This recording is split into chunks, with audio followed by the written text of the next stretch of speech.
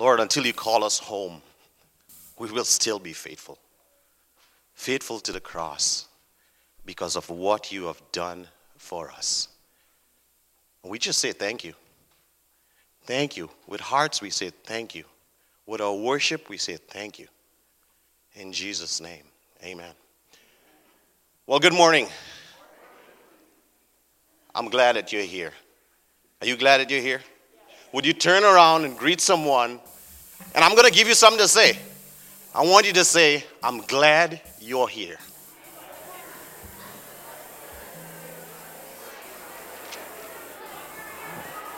Come in, Ethan. Hey, good morning. I'm glad you're here. I'm glad you're here. All right, I'm glad you stayed here.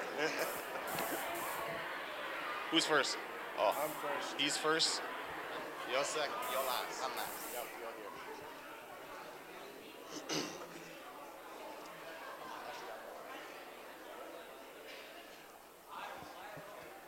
All right, so Andre roped us into announcements today. So our first announcement is Stan Stoberl's men's Bible study on humility meets in the conference room on Wednesdays from 9 to 10:30 a.m. And you can sign up for that out at the welcome desk. And then men's breakfast is also starting up next Saturday on February the 10th. So you can join the men in the fellowship hall eating some wonderful food and fellowshipping. Okay, for Valentine's dinner, it's the last day to sign up today, so make sure y'all do it. It's really fun. I'm helping in the kitchens, providing food. Looks delicious. So registration and money are due February the 11th, but make sure to sign up today for that. And then we have an all-church skate. Very fun. Everyone should come, even if you don't skate. There's lots of games. There's free pizza. Who doesn't like pizza besides me? So that is going to be on February, the Sunday, but it's not during church, so make sure you come. And it's 5 to 7. On February 16th and 17th, the FBLA and Warriors for Christ clubs will be hosting Feed My Starving Children packing event at Rice Lake High School. Feed My Starving Children is a Christian nonprofit dedicated to providing nutritious meals to children worldwide. It is estimated that over 6,000 children die each day from malnutrition. The process of hosting this event includes raising money to cover food and travel expenses, as well as getting volunteers to pack 100,000 meals. If you are interested in either donating or volunteering, please grab a white slip on the table in the main lobby, or if you want to volunteer with the youth group on the 16th from 5 to 7, please talk to Leanne Schultz. Thank you. And today we're having a movie. Much of you love movies? Yeah, today we're watching The Amazing Grace. Today at the fellowship hall. Again, Pastor Cody said if you're coming, we're having a meal at noon. And he said bring something called veggies. He's got the meat. So thank you.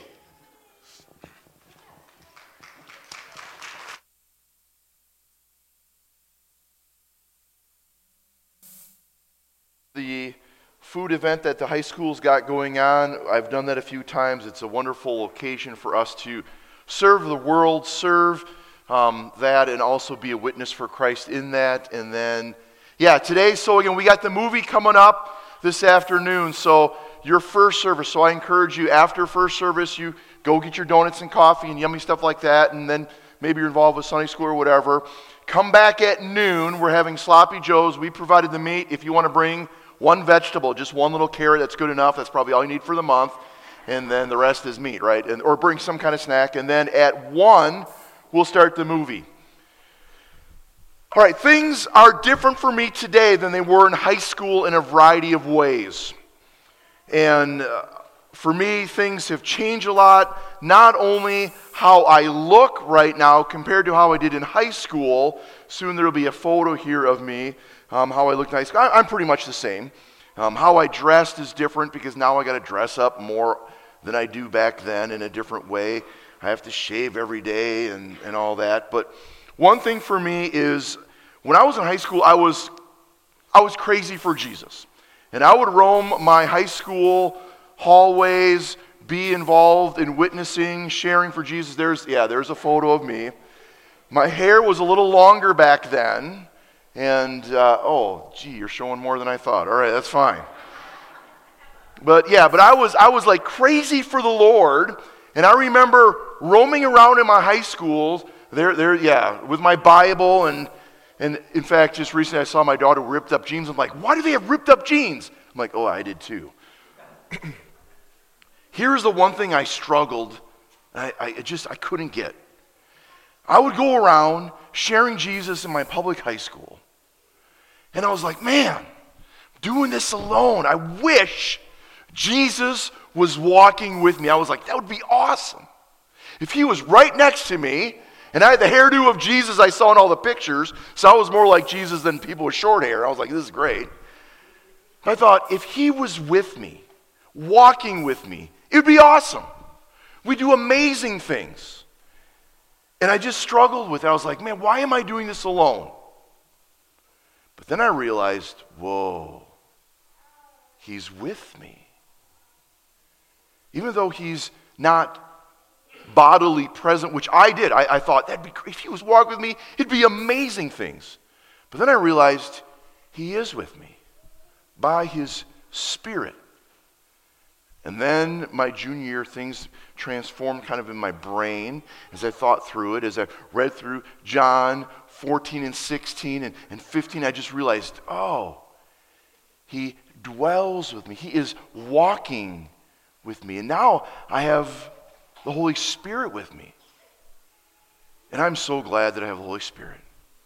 Even this week, I was confronted with a multiple variety of things where I'm like, I'm so glad I'm not alone. And I'm glad that I don't have Jesus here bodily with me. I have the Spirit. And it's good. So before we dig into our passage, let's pray. Father, we do come before you and we thank you for this day. Every time I step outside, I just go, wow, it's so nice out. And I thank you for how you've blessed us. We do pray for those who depend on the normal type of winters we have. I know economically it's going to be hard for some businesses, hard for those who provide a lot of variety of stuff for recreation with snowmobiles and ice fishing and snow plowing, and that's hard on many people. I pray that you would help them through this season. But Lord, we thank you for the beauty of what we have. And Lord, I pray for this morning.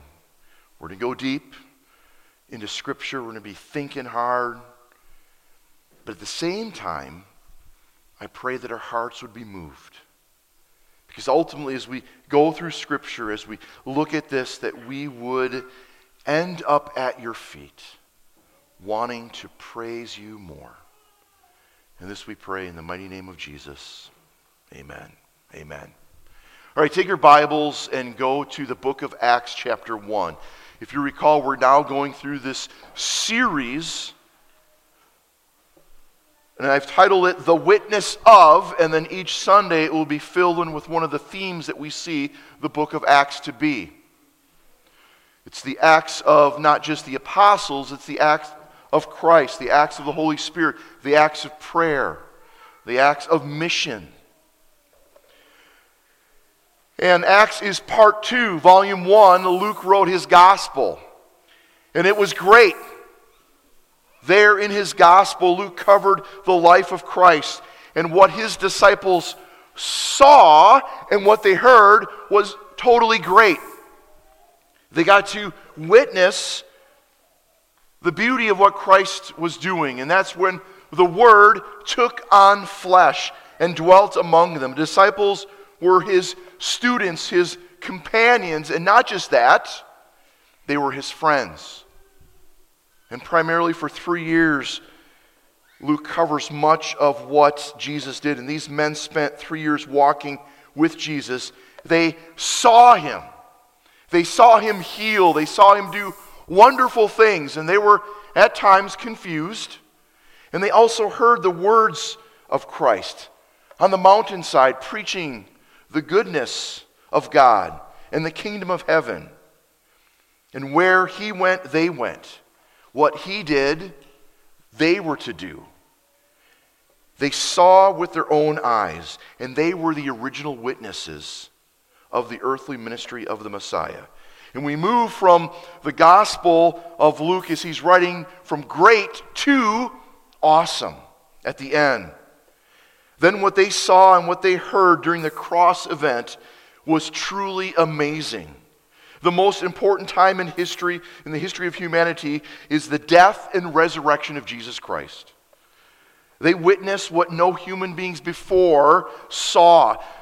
All the prophets they wrote about, they thought about it, they anticipated, and it's what the saints of old anticipated and what angels long to think about. And their eyes saw things that angels long to look into. And this was truly an amazing event, the resurrection. So we move from great to amazing. Then we move to bewilderment. One day these men heard from the lips of their friend and teacher possibly some pretty bad news. And for them this is the worst thing. First they thought they saw the worst thing, him dying, but then he rose again, and then they're piecing it together. But now Jesus told them that he was leaving them. He's going to be gone. He told them that the days of their intimate companionship would be coming to a quick end. The ascension is about to happen. Will they be left alone? Will they be on their own, roaming around going, okay, I need to be a witness? Because we just saw that in verse 8, they're to be witnesses, but how? Alone? Now what? So let's go to Acts chapter 1. We're going to cover verses 9 through 11 this morning. After he said this, he was taken up before them, before their very eyes, and a cloud hid him from their sight. They were looking intently up into the sky as he was going, when suddenly 2 men dressed in white stood beside them. Men of Galilee, they said, why do you stand here looking into the sky? This same Jesus, who has been taken from you into heaven, will come back in the same way you have seen him go into heaven. So we move from great, the Gospel of Luke, to amazing, the end of Luke, and even the beginning of Acts as Luke reinstates what happened at the end of his Gospel. We move from great to amazing to bewilderment, but we don't stop there. We move to ultimately see here the worship and the exaltation of Jesus for what he's done. In this whole first section, verses 1 through 11, cover this 40-day appearance of what Christ did and some of the things that he did involved in with the people that he was with after he rose again. The reality of his physical resurrection and the coming of the Spirit and the meaning of the arrival of the kingdom is found in verses 1 through 11. Very important. In fact, what I'm doing through chapter 1, as I've mapped through this out, chapter 1 is kind of an overview. We're going to do an overview of the Holy Spirit like we talked about. We're going to do an overview of missions that we talked about last week. We're going to do an overview of Christ today. So chapter 1 is kind of an overview, and then what I've done, I've mapped out every Sunday, we're going to go deeper into these topics. This period ended with a cloud and Jesus being caught up, ascending to the right hand of God, which then, that marks then 10 days until the Spirit will come. The exaltation of Jesus is to launch the mission of the church. And as we look at this section of verses, we see a great teaching of Christ. And there's what we're going to do here for a moment now is I'm going to talk about kind of why we're studying this. The study of Christ is also called Christology. Once in a while, I'm going to throw out some big words. You don't have to know the big words, but we're going to study the concepts of it. This fancy term, Christology, this is a fancy term that covers the person, the nature, and the work of Jesus Christ, which we'll talk about here in a moment, just briefly. Before we get into talking about Christology, talking about the nature and the work of Christ, who Christ is and what he does, what I want to do is talk about theology. Now, as you recall, as we're going through the book of Acts, Acts is about this narrative, talking about the beginning of the church. It's a historical narrative, but also Luke covers much theology. So when I was going through this, I realized what we're going to do is, as I mentioned, we're going to cover a section of the book of Acts every Sunday. And then it won't be the whole section, but we might just pull out just a few verses. But then we're going to cover theological topics. So you're going to know what the topic is each Sunday, as the title will be, The Witness of, and today it's Christ. Why do we study theology? The core of being a Protestant is our understanding of the Word of God. This is what we stand on. This is our foundation. And our understanding of the Bible is the foundation of how we are to live. How we understand the Word of God is how we are to live. It's the basis of my preaching. It's the basis of our counseling. It's the basis of your living out Christ every day. And at times, we will see things differently. As we study this, we'll talk here about theology, but at times we're going to see things differently. For instance, as we go through the book of Acts, baptism shows up often.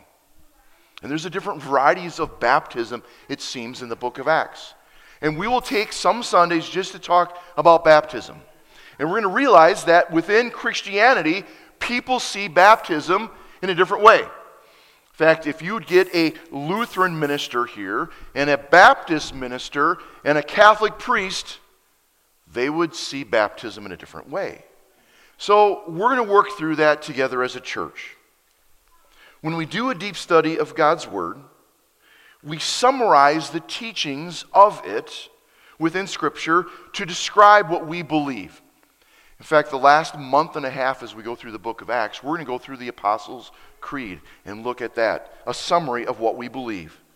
Christian doctrine not only articulates what we believe, but it also suggests how we should walk, how we should live, how the gospel is to work out in the different settings that we live in, the different cultural settings that we face.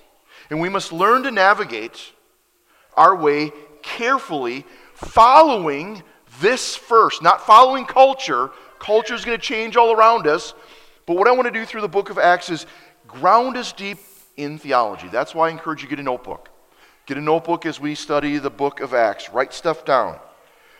We need to carefully navigate our way, following the way of Jesus through the variety of cultural lanes and cultural shifts that happen all around us. This doesn't change, but even the last 30 years, hasn't America changed? So we need to ground ourselves in the Word of God. Let me quote to you William Wilberforce. These are the words of the inspired writers. And yet, for all the Bibles in our households, how many have more than one Bible in your house? Yeah, we have a lot of Bibles. We are ignorant of its contents. No wonder so many Christians know so little about what Christ actually taught. No wonder that is why they are so mistaken about the faith they are to profess. That's why I want to learn. As we go through the book of Acts each Sunday, we're going to deal with a theological topic. We're going to grow deep in it. We're going to dive into different aspects of it through the book of Acts, but not just the book of Acts, looking at the whole counsel of God. Because honestly, and I've seen it, some of you mishandle the Word of God. And I want to help you as we go through the book of Acts to see what the Lord's doing, the witness of the Holy Spirit, the witness of the mission of the church, but also want to help ground you in the Word. Good theology leads us to the practical task of living it out. each day as faithful disciples and a witness of Jesus as we walk the way of truth. And again, culture changes. And when we're faced with that, we need to respond biblically. And that's why we've chosen today to go through this movie, Amazing Grace, with William Wilberforce, to see how his culture, what was happening at his time, and how the Lord used him to help. Let's talk about Christ. Almost every major religion understands Jesus. They either write about him, talk about him, they try to explain who Jesus is. They either say that he was a prophet, a good teacher, a good man, a godly man, but the problem is this. The Bible tells us he's much more than just a good man, right? He's much more than just a teacher. He's much more than a prophet. In fact, Jesus Christ is fully God. So what I want to do is I'm going to give you this chart here. I think I've got a chart of all the things, or maybe you got, so who is Christ? I know if you're going to write this down, great. I'll try to go slow so you can write all this down in your notes. And what we're going to do is cover this more. So, Christology. Thank you, Stacy, for putting it all out there. All right. These are the aspects as you study. For instance, if you'd go to school like Pastor Aaron right now, he's taking school, seminary classes, and he's studying different topics. The topic of sin, the topic of the church, the topic of the end times, the topic of the Word of God. And when you study Christology, that fancy word, basically it's answering these many questions. There's many questions, many thoughts with this, and then in this it describes. So these are the things that we will cover throughout the book of Acts. In fact, I've mapped out each one of these on different Sundays. We're not going to cover all of this today, but here's an overview. Who is Jesus Christ? Not who was, but who is, because he's alive today, amen? In this, we have many things that we talk about. The humanity of Christ and the importance of the humanity of Christ. He was born without sin and lived a life of obedience all the way to the cross without sin. Then we're going to talk about the deity of Christ. Is Christ God? Did Christ ever claim to be God? We'll talk about the virgin birth, the significance, the theological meaning of this, the incarnation. Again, these are big words, and you can study those and memorize these words. You don't have to know the big words, but we got to understand the concepts. The hypostatic union. Pastor Aaron talked briefly about that on Christmas Eve, which was on Sunday past year. The God-man, the two natures in one person. But then, it's not just talking about who Christ is and what he did, but it's also the functions of Christ. And a lot of people, this is some of the exciting things to talk about. The work of the cross, salvation, the effects, the results of what happened because of the cross and resurrection. The offices of Christ, prophet, priest, king. The death, the cause, and the nature of the atonement. And again, for me, this stuff here is my favorite stuff to talk about. I mean, when I ask different pastors, like, what's your favorite thing? They'll say this, or, maybe the book of Genesis, or the book of Revelation. For me, it's this stuff right here, Christology.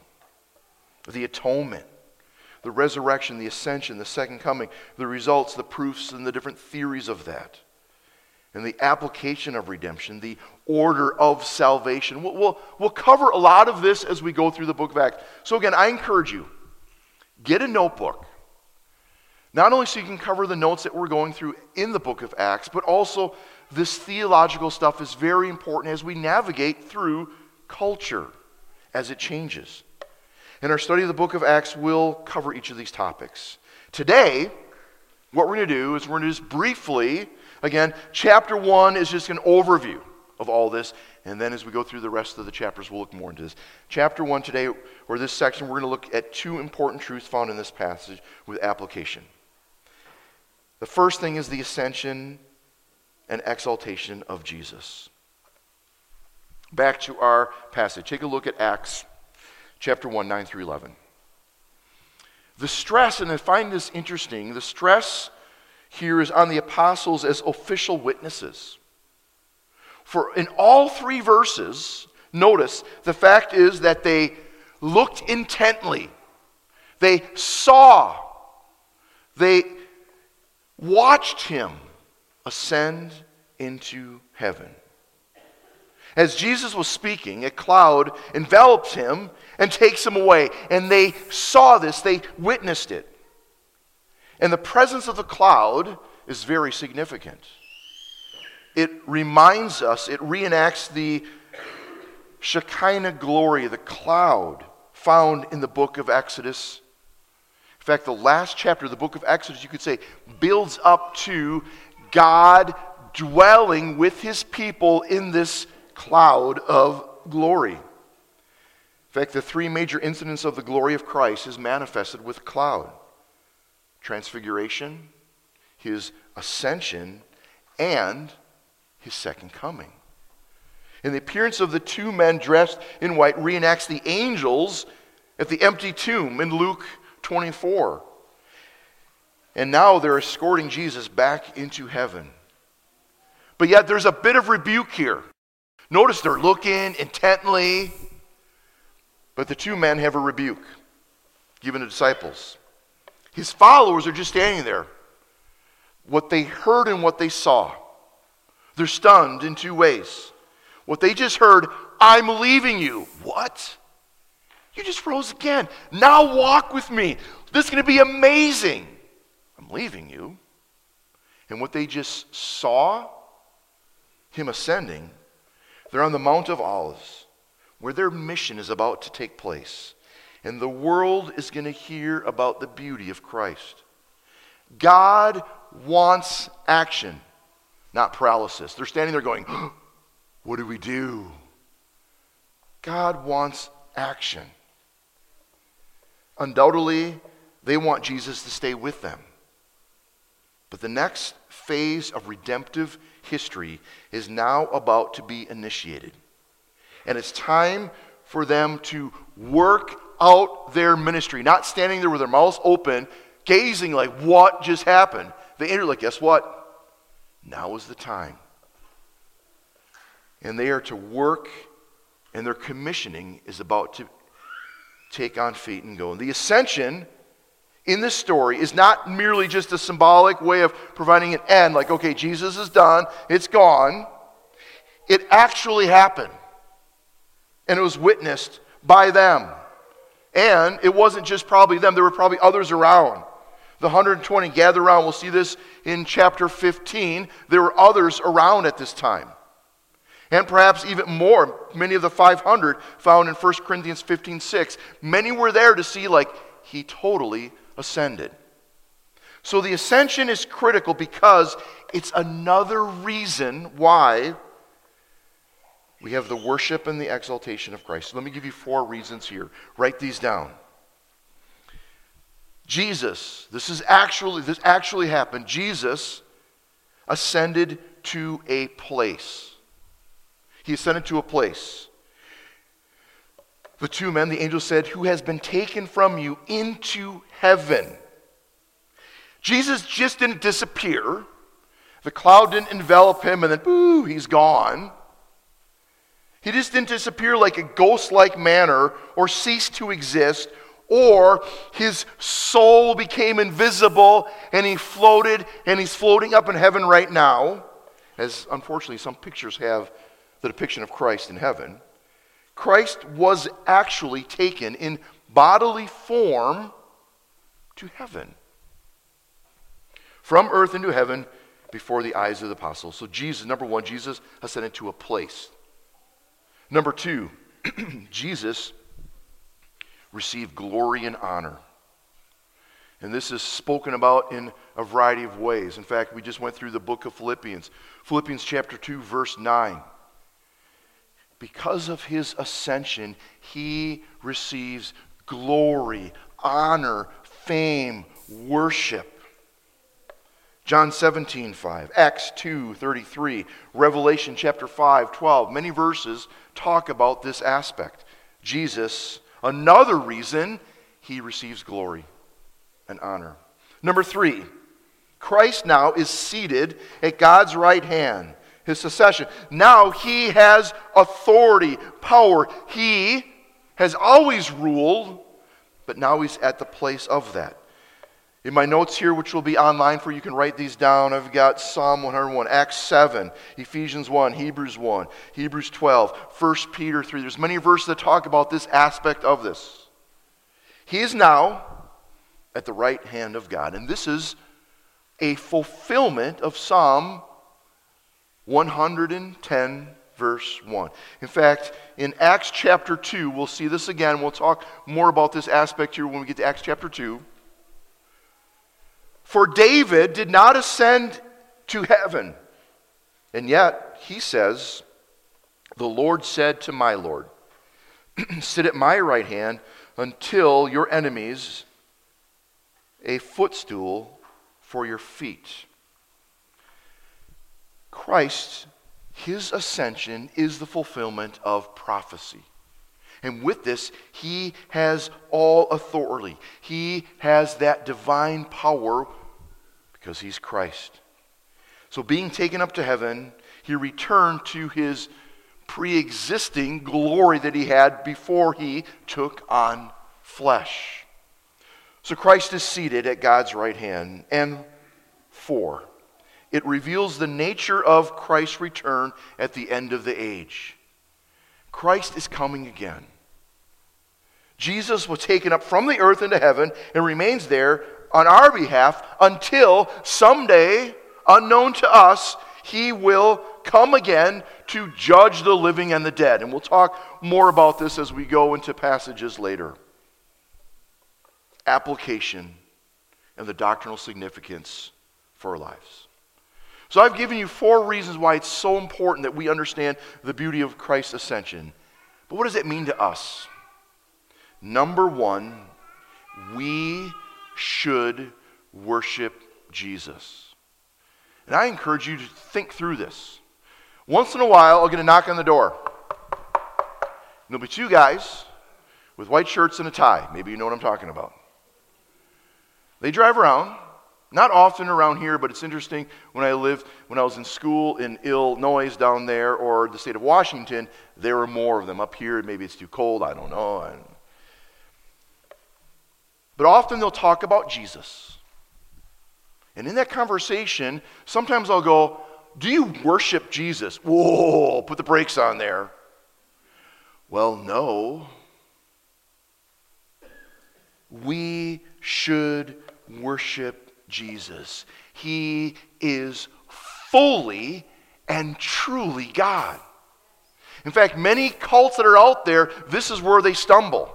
And this is where I like to go, oh, really? Sometimes they'll be like, well, yeah, we'll worship Jesus. And then they've got they don't understand the Trinity, and they try to put it all into like one concept, and we'll talk more about this later, but they try to fabricate something very unique, and they go, well, yeah, we do. Or they say, well, no, we shouldn't worship Jesus, only worship God. But if Jesus is God, then they get confused, and we work through this. We'll work through this in months to come. Jesus should be worshiped. And one reason, he ascended. William Wilberforce says this: it makes no sense to take the name of Christianity and not cling to Christ. Jesus is not some magical charm to wear like a piece of jewelry we think that will give us good luck. He is the Lord. It creates within us a profound experience of his peace and a heart that is filled with his praise. He is not some luck charm. I find this interesting. Once in a while, someone from the community or in the different areas I work in, they're like, hey, do you do weddings? I'm like, yes, I do. And as you know, I'd rather do a funeral than a wedding. That's just how I'm wired. Some pastors love doing weddings, and I just hate dressing up all the time. But I say, yeah, I do weddings. And then through the conversation, they'll be like, oh, would you marry us? And I'll say, well, let's talk. And sometimes they'll be like, oh, this is why we want to get married. You know, you have a beautiful church. And I'm like, this is not a wedding chapel. And then in the conversation, usually I try to get to some serious questions. I find out really what they want to do. is basically sprinkle some religious pixie dust on their marriage and go, oh yeah, we did a Christian marriage and we're fine. No, it's more than that. And usually at that point I go, I'm probably not the right guy to do this, but since you've opened the door, let's talk more about Christ. We should worship him. And I encourage you, get a notebook, write some of these notes down, because you're going to have co-workers, neighbors that struggle and understand who really is Jesus. Application number 2. We will also ascend. These are just great, and we'll talk about that aspect here in a moment as our second point. This is the beauty of what Christ has done. What God has done, I should say. God the Father. God the Father, in saving us, he didn't just snap his fingers and go, okay, these are my children, you're saved. Da, da, da, da. No. He went through the process of giving his only son, who died for us, rose again. But there's much, much more to the big package of salvation. Someday, we also will ascend. John 14, 1 Thessalonians chapter 4, a great chapter to read through and memorize. That's the encouragement. Life just doesn't end with your final breath. Number 3, we will share in Christ's authority.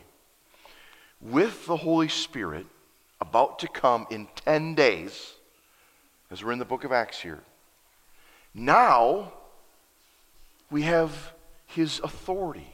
No longer do I need to walk around in my high school with better hair than I had now and go, oh, I wish Jesus was next to me. Man, we could do amazing things. I'd be like, dude, look at Jesus, go do it, man. He dwells in me. His Spirit, his power, his authority dwells within me. 1 Corinthians 6, Ephesians 2, Revelation chapter 2, Revelation chapter 3. Many, many verses. We'll put those online. And lastly, the Holy Spirit is able. I put that because we're only here at Acts chapter 1, 9 through 11. The Holy Spirit is able. The Holy Spirit has come. For us, he has come. And I love John 16. Jesus warned them. And when he ascends, they shouldn't have been just standing there looking. They should be like, yes, it's come. It's important that I go, he said in John 16. I must leave so that the Holy Spirit will come. John 16. And then coming up in Acts chapter 2, we'll take a lot of time talking about the Holy Spirit. The application is we should worship him, what he's done, and the beauty of Christ in us. Concept number 2, as we look through this passage, the return and vindication of Jesus. This same Jesus will come back again the same way you've seen him go to heaven. After a small rebuke, quit staring up into heaven. Close your mouths because you're like, what? Guess what? They give great words of encouragement. And these are some of the greatest words of encouragement that Jesus indeed will return. And in fact, he will do so in the same way just as he has been taken from them. He will return in a cloud of glory. And the angels will accompany him. And the saints will be caught up in the clouds. 1 Thessalonians chapter 4. Jesus is reigning right now. And because he is truly the king, we can serve him in confidence. And we will serve him in confidence with even more, knowing that someday that final victory will come. And we will cover more of the return of Christ. I had a lot more notes, but I just moved him to chapter 3. I moved him to chapter 15. As we look at the questions of like, when will Christ return? How will he come back? What are the signs that precede his return? These are many questions that we are going to say for chapter 3, chapter 15. But for now, two things. The glorious return of Christ will be in person, in bodily form. We will truly see Jesus when he comes back. If we're still living on the earth in his return, we will see him. And if you could write this down, even if you're not taking notes, just write this down. Get your phone out, take a picture of this. This is important. And we'll deal more with this as we deal with the topic of Christ's return. His return isn't for us just to put our hands in our pockets, sit in the pew and go, he's coming back someday. Oh, it's great. Oh, it's going to be great. No, no, no. This demands constant expectation. And, as our blessed hope, motivates the believer to godly living. He's coming back, so I need my heart right, my life right. Holiness is what we should pursue. Godly living. And out of that, sacrificial service. It's not just hands in my pocket, sitting in a pew, he's coming back someday, awesome. No, it motivates us to be a witness. Sacrificial service and energetic mission. If you missed last week, I encourage you, go online, look at that. We've got our missionary calendar. We went through that talking about missions. Again, Acts chapter 1 verse 8 is just basically an outline of the table of contents of what the rest of the book of Acts is going to be like. Godly living, sacrificial service, and with that expectation and hope, energetic mission. So let me pause. Here's my prayer, that you, individually, you as a family, and us as a church would be a witness more than we've ever been before. Right? Because we want this to change us, right? And we're going to go through the book of Acts. It's going to change me and shape me this week again. Many times I'm like, here's my moment. What do you want me to do? Application. A reminder that he is worthy to be praised. Here it is, very simply. They are not left alone. You are never alone. You might feel lonely. You might have gone through divorce. You feel like I'm alone. You might be a single parent. You might have lost your loved one to a sickness. You might be the only Christian in your family. You are not alone. Amen? You are never alone. And what makes the mission of the church to the world possible? The exaltation of Jesus to launch the mission of the church and the coming of the Spirit to empower the church. We'll see that in Acts chapter 2. Listen to John chapter 16. But now I'm going to him who sent me. This is Jesus talking to his disciples. None of you asked me, where are you going? Rather, you are filled with grief because I've said these things. But very truly I tell you, it is for your good that I'm leaving. I'm going away. Unless I go away, the advocate will not come to you. But if I go, I will send him to you. It is so great and glorious and wonderful that Jesus ascended. As much as I would want him walking with me every day, it's greater that he's not.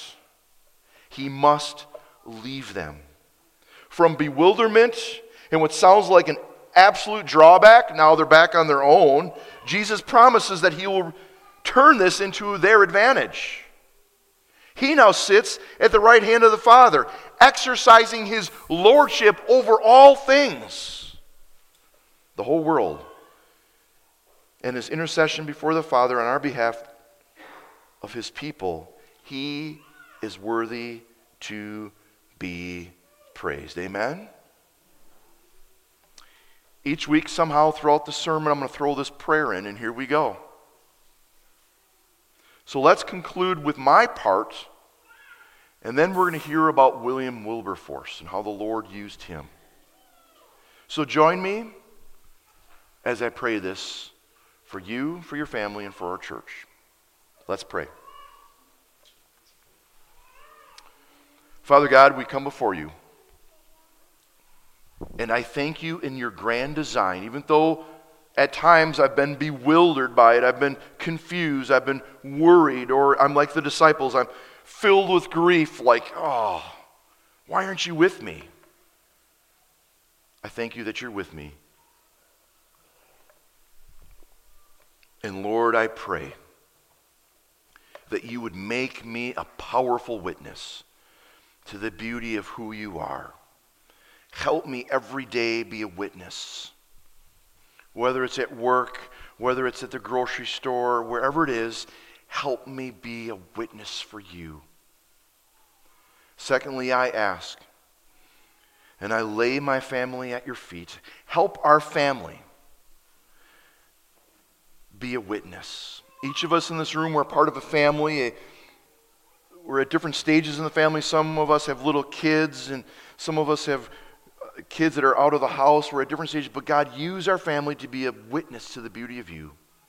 And lastly, I ask that you would help our church be a witness to the beauty of Jesus in our community here, in our Jerusalem, then into Barron County and Wisconsin, and then to where all people are around this world.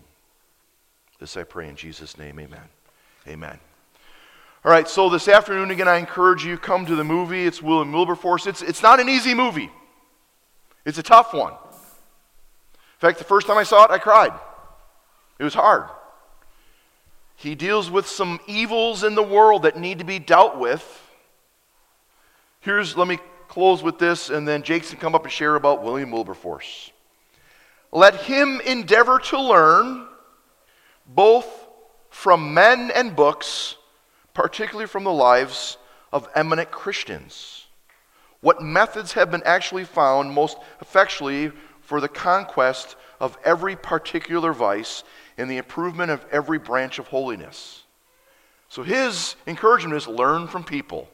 And that's what we're going to do almost every Sunday. We're going to learn from different people. So Jake, come up and share about William Wilberforce. And after that, we'll close in worship with song. So I have a few things prepared. I just wanted to say William Wilberforce led a pretty amazing life. And there's two things that I just want to highlight before I start what I prepared. One is I cannot overstate his love of Scripture, his love of prayer, the time that he spent alone with God. It was an enormous part of his life, and I couldn't highlight all of that in this. And then secondly, thank you, Pastor Cody, for encouraging all of us to do that, to spend time in prayer and in Scripture and teaching us the Word.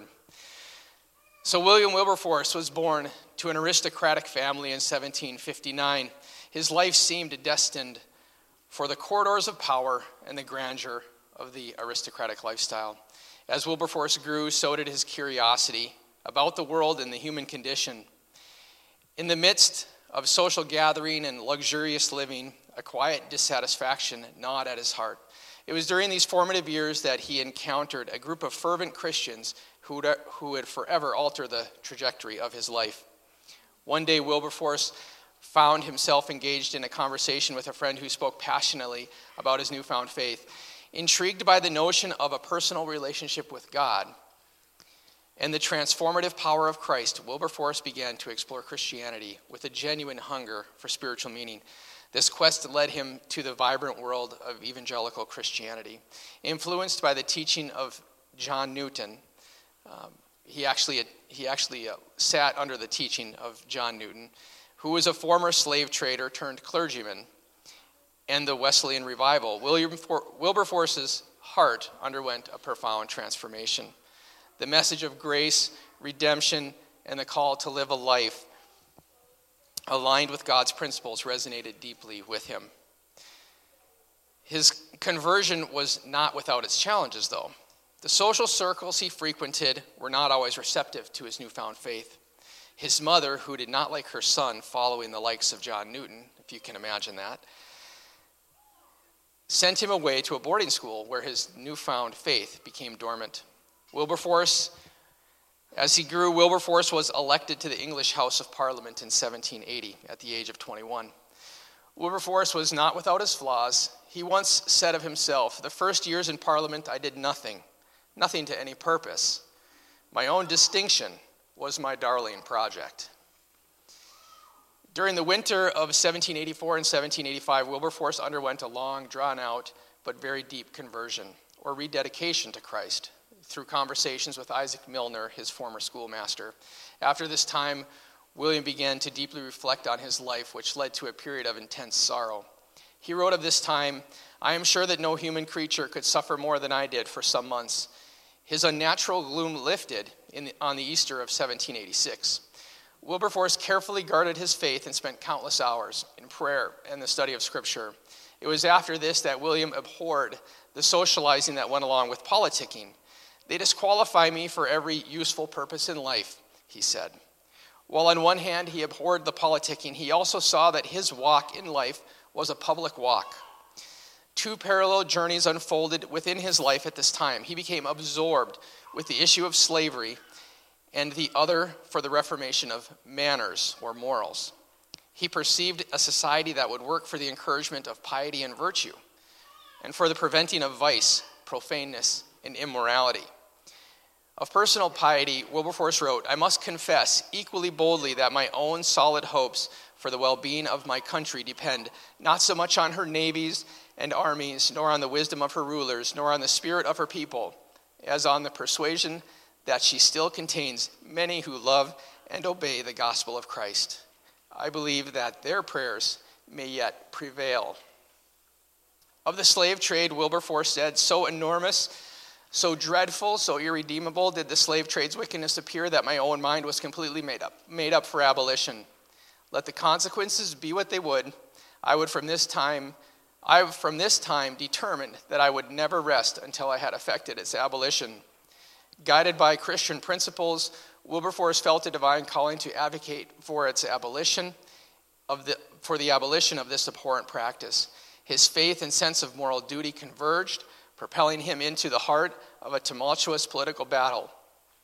The echoes of his convictions reverberated through the halls of Parliament as he passionately argued for the rights and dignity of every human being. The Christian faith became the bedrock of Wilberforce's unwavering commitment to the abolition of slavery. It fueled his resilience in the face of adversity and sustained him through the arduous years of political maneuvering. To abolish the slave trade, Wilberforce introduced bills in 1791, in 1792, in 1793, in 1797, in 1798, in 1799, in 1804, and 1805. I just love that resilience. When it became clear that Wilberforce was not going to let the issue die, pro-slavery forces targeted him. He was vilified, and opponents spoke of the damnable doctrine of Wilberforce and his hypocritical allies. It was during this time that Wilberforce was also a prominent member of the Clapham sect, a group of devout Christians of influence in government and business.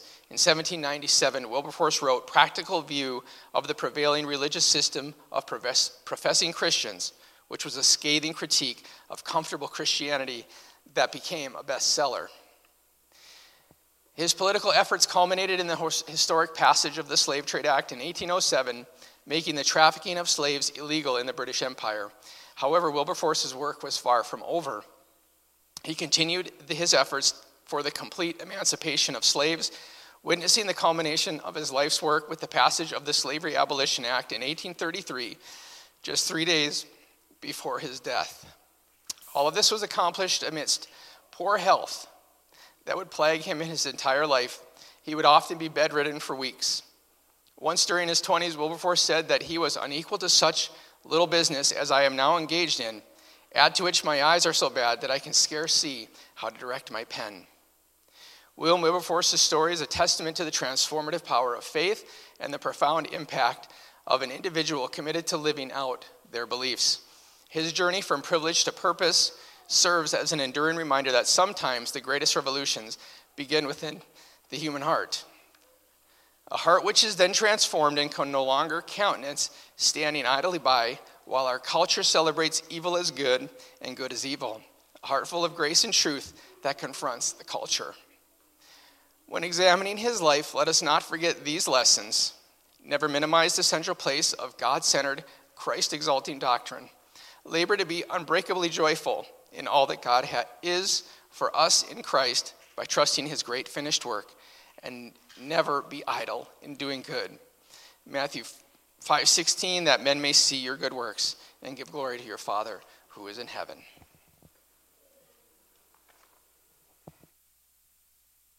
You stand as the worship team comes up and closes with our last two songs.